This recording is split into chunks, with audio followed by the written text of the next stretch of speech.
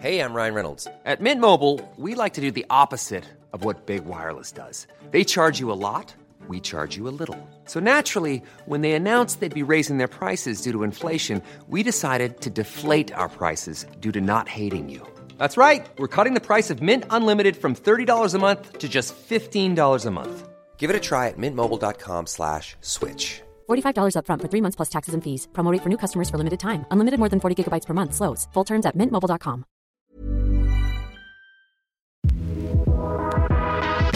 From Equity Mates Media, welcome to The Dive. I'm your host, Sasha Kelly. What was your lockdown like? Every time I ask someone that, our experiences are so different. For you, it might have been awful, or just dull, or even disappointing. But at least for most of us, it's in the past. For residents of Shanghai, it's not. And this isn't the lockdown familiar to me. We unswervingly insist on zero COVID. This is one where the government has told you not to leave the house for anything. I wasn't really prepared for this long. I thought it was going to be maybe a week or 10 days. But now this feels like it's indefinite. You're unable to get rid of your rubbish, walk your dog, or even buy food. If an infection is found on a nearby floor of your apartment, you might be carted off to a quarantine facility. And food delivery is a logistical nightmare. Services might have been barred from where you're living, or the drivers themselves are just too anxious to deliver. And while it's tempting to just ignore what's happening to people on the other side of the world, the fact is, wherever you are in the world, you're feeling the ramifications of this lockdown. It's Wednesday, the 18th of May, and today I want to know more about China's COVID-0 policy and just how much is this a spanner in the works of the global economy. To do this, I'm joined by my colleague Darcy Cordell. Darcy, welcome to The Dive. Thanks, Sasha. Nice to be with you. Lovely to be with you as well.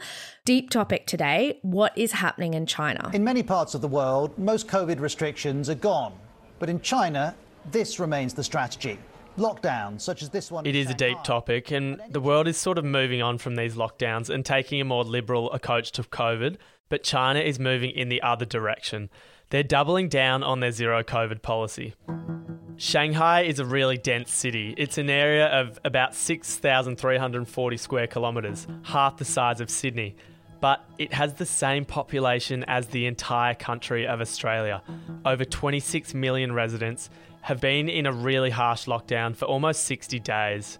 At the peak in Shanghai, they were reporting over 25,000 cases a day. This has come down significantly, and they're now reporting about 1,000 cases, most of which are in quarantine facilities or areas under strict control. But even with this control and low number of cases, to China's leaders, zero means zero. The current requirement for lockdowns to end in each city or province is 0 cases of community transmission for 3 consecutive days. So at the moment, 15 of the 16 of Shanghai's districts are at or approaching that COVID-0 level, and restrictions are expected to begin easing in the next few weeks.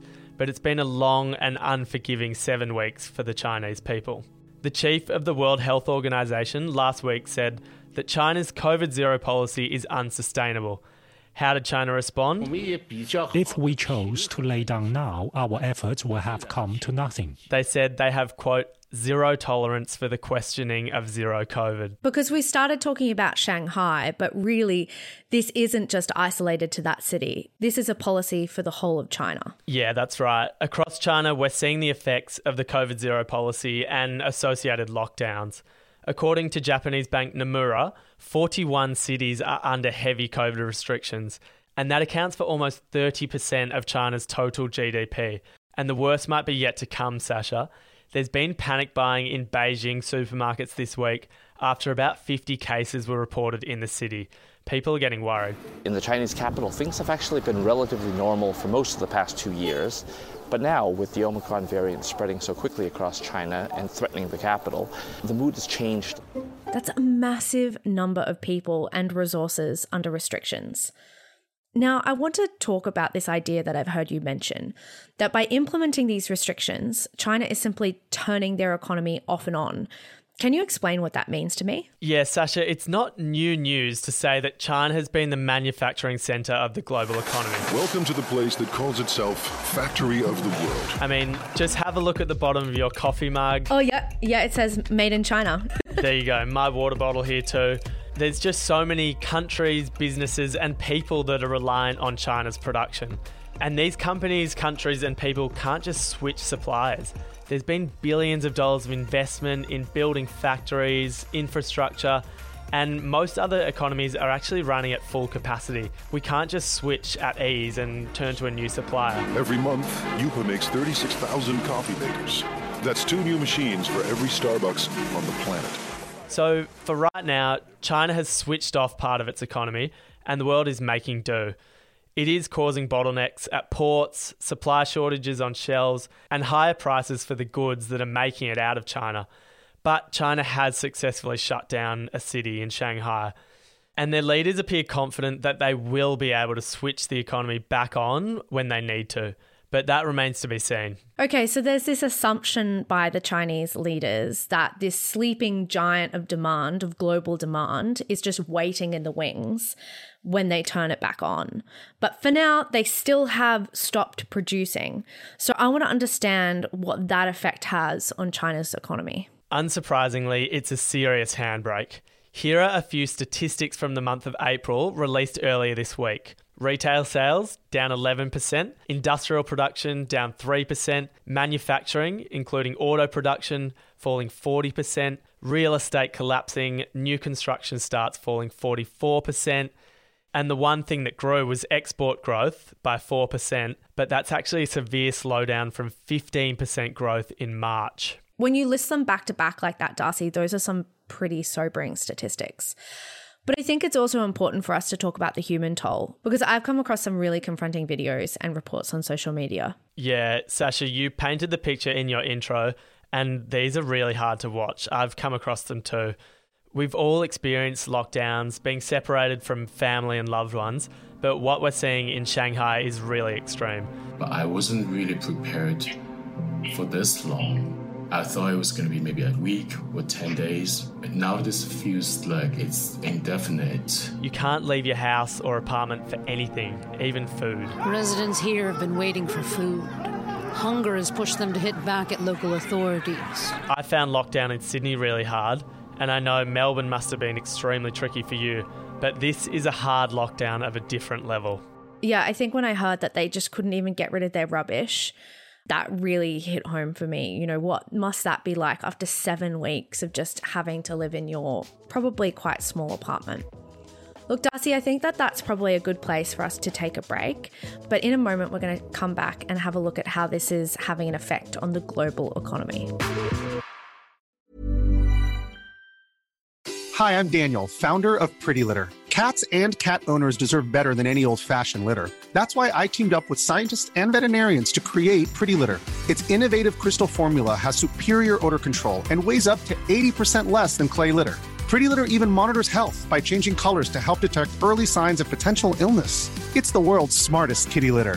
Go to prettylitter.com and use code ACAST for 20% off your first order and a free cat toy. Terms and conditions apply. See site for details.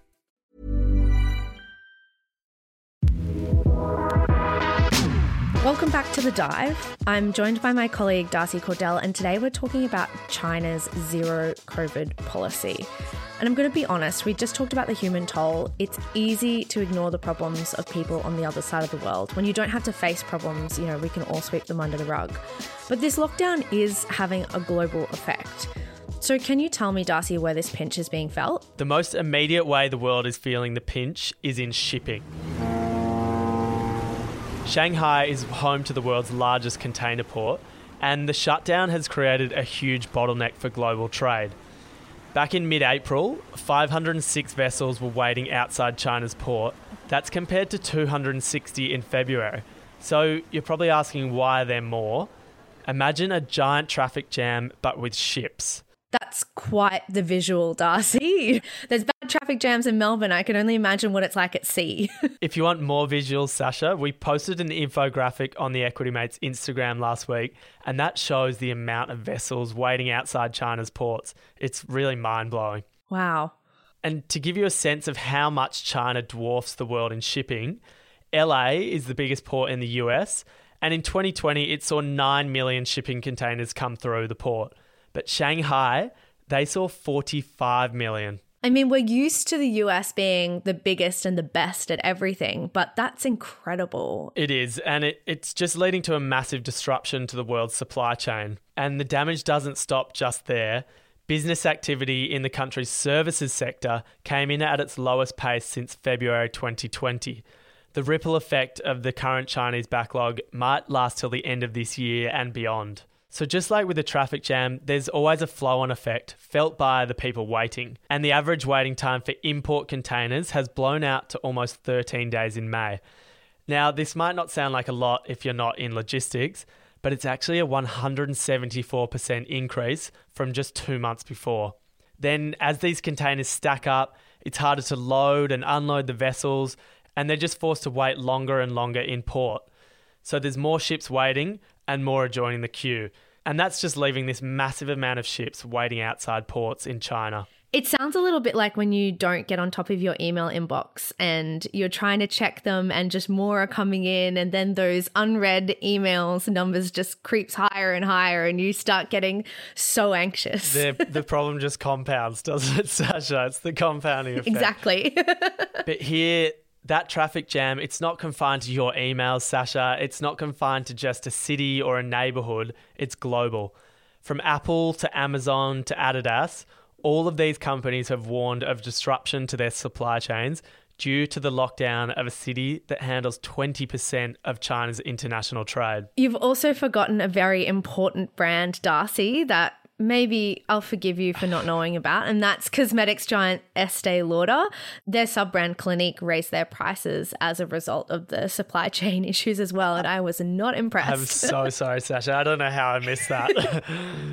We've been speaking about Elon Musk as well a lot on The Dive recently. We want to very much say thank you and appreciation for the Shanghai government and the support. His electric vehicle company Tesla has a huge factory in Shanghai. As you can imagine, it's been hit pretty hard. China, I think long-term will be our biggest market. Last month, the factory produced less than 11,000 vehicles. That's 80% less than prior to the lockdown. Wow, that is some traffic jam. Now, Darcy, I've heard all of this is connected to the I word that I just can't seem to avoid at the moment, and that's inflation. Well, one number the world was hanging on today was another consumer number, and that was China's latest inflation rate. From the picture you're painting, I imagine these transport bottlenecks, product shortages, and increased transport costs are all contributing to this. Yeah, that's right. At the height of the disruption caused by COVID in 2020 and 2021, the price paid for ocean and air freight soared to new highs. For example, rates for containers on routes from Shanghai to the west coast of the US nearly doubled last year from $4,000 to almost $8,000. And the International Monetary Fund estimates that global freight increases alone added 1.5 percentage points to this year's inflation forecasts. And now costs are rising again. According to research firm Resilink, shipping one container from China to the west coast of the US now costs roughly twice as much as it did a year earlier. So until China kind of stops this and sorts itself out, we should expect inflation to keep rising. So I have to ask, will there be long-term changes as a result of these policies? It's hard to tell at this stage. China is home to 7 of the world's 10 largest container ports, and these rolling lockdowns are raising alarm bells at businesses that rely on China and their supply chain. As the world emerges from COVID and tries to restart global trade, a stubborn China poses a risk to that restart. But we're actually yet to see companies move operations from China to other Asian nations or producers because of these lockdowns. Instead, we're seeing companies take more short-term steps to mitigate the Shanghai lockdown. For example, IKEA, they're diverting goods from Shanghai to other ports and using rail freight rather than trucks. And they're also just ordering things earlier to prepare for these slowdowns. At the same time, some companies are starting to rethink new investments in China. Nearly 1/4 of European companies in China that were surveyed are reconsidering whether to shift planned investments to another country. So to sum that up, Sasha, companies aren't leaving China yet, but maybe they're starting to reconsider moving there or investing more there. and it seems most companies think this lockdown will end in late May or June. But if it extends beyond then, maybe we'll start to see businesses leave China or reroute their supply chains more permanently. I think it's always fascinating to hear how one decision in one corner of the world, in Shanghai in China, can still have an effect on me and my purchasing decisions. Sitting in this room at the bottom of Australia in Melbourne, it's just amazing to hear how we're all connected. I think we'll leave it there for today. Thanks so much for joining us for today's edition of The Dive. If there's a story that you want us to talk about, then feel free to get in touch. Contact us at thedive@equitymates.com or shoot us a message on social media. All those links in the show notes as per usual. I've got a favour to ask. If you've been enjoying The Dive, then why not share it with a friend? Don't keep the joy to yourself. Share it, send it, text it to someone else who you think will enjoy the stories we're telling. In the meantime, we're going to be back in your feed on Friday. Thanks so much for joining me today, Darcy. Thanks, Asha. Until next time. The Dive is a product of Equity Mates Media. In the spirit of reconciliation, Equity Mates Media and the hosts of The Dive acknowledge the traditional custodians of country throughout Australia and the connections to land, sea and community. We pay our respects to their elders, past and present, and extend that respect to all Aboriginal and Torres Strait Islander people today. All information in this podcast is for education and entertainment purposes only. The hosts of The Dive are not financial professionals and are not aware of your personal financial circumstances. Before making any financial decisions, you should read the product disclosure statement and, if necessary, consult a licensed financial professional. Do not take financial advice from a podcast.